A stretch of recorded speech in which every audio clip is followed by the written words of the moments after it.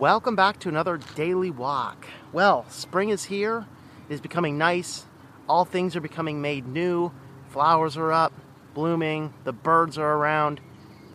And that's how we are supposed to be in Christ. Right? If we are born in Christ, we are a new creation. Old things are passed away. Behold, all things are new. All right? And I heard this story yesterday. I wanted to talk about it. We were discussing this at our church, and it just kind of bared this interesting statement. And one of the things that our modern church is not as good at as it should be is pushing sanctification, the new creation, what we are to be. Paul writes in 1 Thessalonians 4:3, "For this is the will of God, your sanctification. That is, that you abstain from sexual immorality. Each of you know how to possess his own vessel in sanctification and in honor, not in lustful passion, like the Gentiles who do not know God. And that no man transgress and defraud his brother in this matter, because the Lord is the avenger in all things, just as we also told you before and solemnly warn you. God has not called us to the purpose of impurity, but in sanctification." All right, and that is so important because when we are born in Christ, we are a new creature. And it reminded me of, well, we were talking about this story, and it reminded me of the next verse we're going to read. Here in State College, and I didn't know this is all news to me, but we had at one point in time, we had a doctor who was in charge of an abortion clinic in town, and he eventually came to Christ.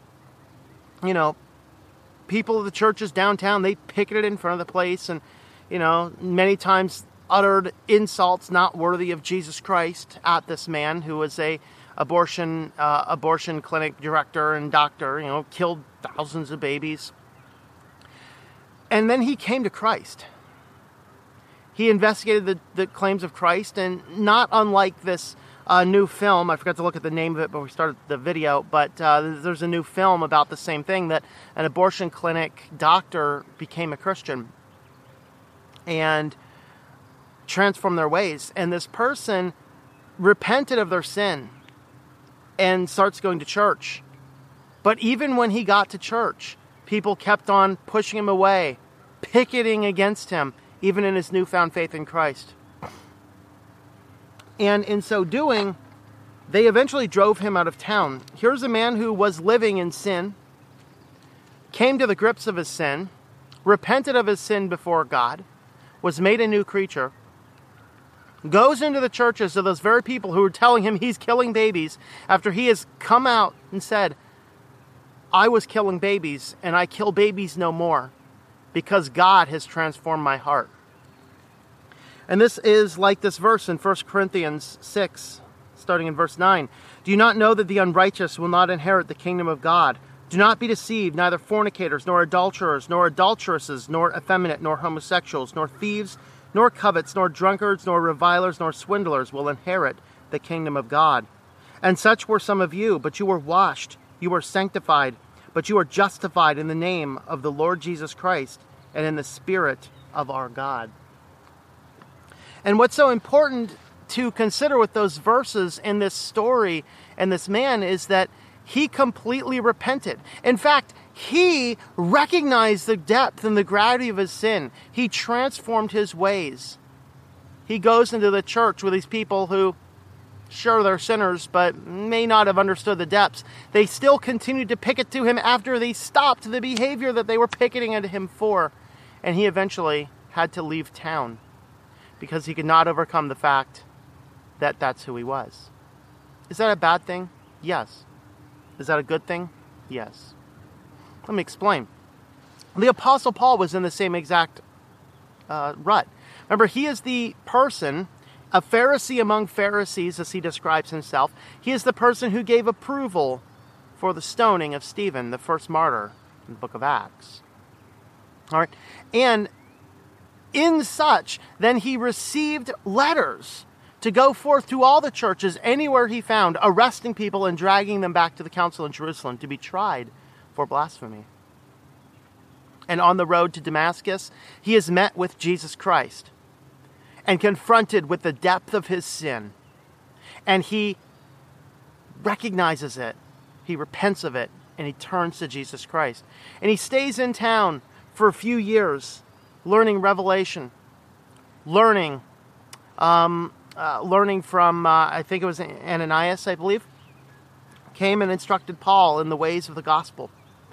And he did many great wonders there. But when he went back to Jerusalem to meet with the apostles, nobody wanted to believe that he was repentant. Much like this abortion clinic director. Nobody wanted to believe he was repentant. They continued to picket to him after he had confessed of his sins and was made right in Christ.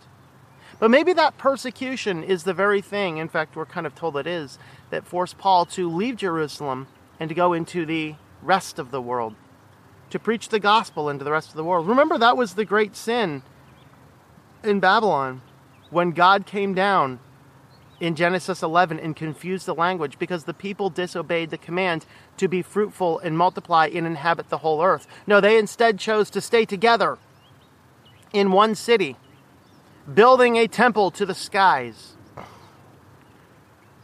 God came down, confused their language, so they would finally indeed split and break apart.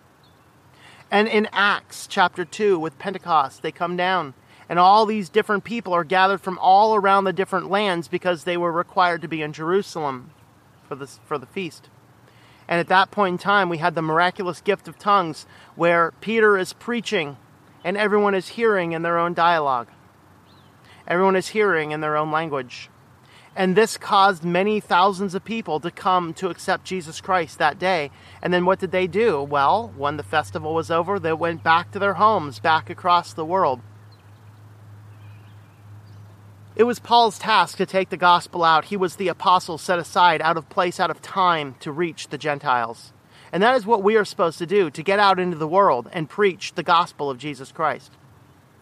But we also want to examine this story with a little bit of personal humility and say, if we are out picketing somebody who has some evil, wretched business, maybe it's abortion, maybe it's an adult store, maybe it's whatever it happens to be, and we picket them and they come to Christ, I'm not saying put them immediately on stage, but we also have to accept and understand that in Christ we are a new creature. The old is passed away.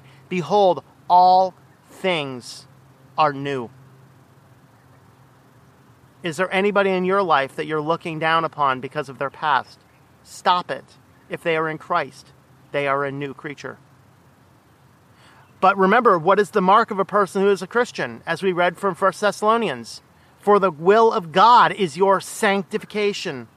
If you say you're a Christian, set aside the old things, set aside the old life. Become made new. Transform yourself by the renewing of your mind, that you may understand what is the will of God. That's from Romans chapter 12, verses 1 and 2. All right. When a person comes to Christ, and we see the true evidence of Christ, they've forsaken their old ways, they've given up everything to follow Jesus Christ. Rejoice. Don't hold their past against them. Let me know what you think.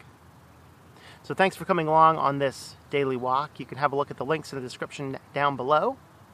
Whether you're watching this on the video or listening on the podcast, check out ourwalkinchrist.com for more information about what we do here on ourwalkinchrist.com. Have a look at the books that I have and the links down below. Thanks for coming along, and I hope that you enjoy your daily walk in our Lord. Thank you for tuning in. Our Walk in Christ podcast is a listener-supported presentation. For more information about how you can help, check out ourwalkinchrist.com/support or our Patreon page at patreon.com/TomM. That's TOMM. Digital and paperback books are available on several online bookstores or at our website. Once again, the website is ourwalkinchrist.com.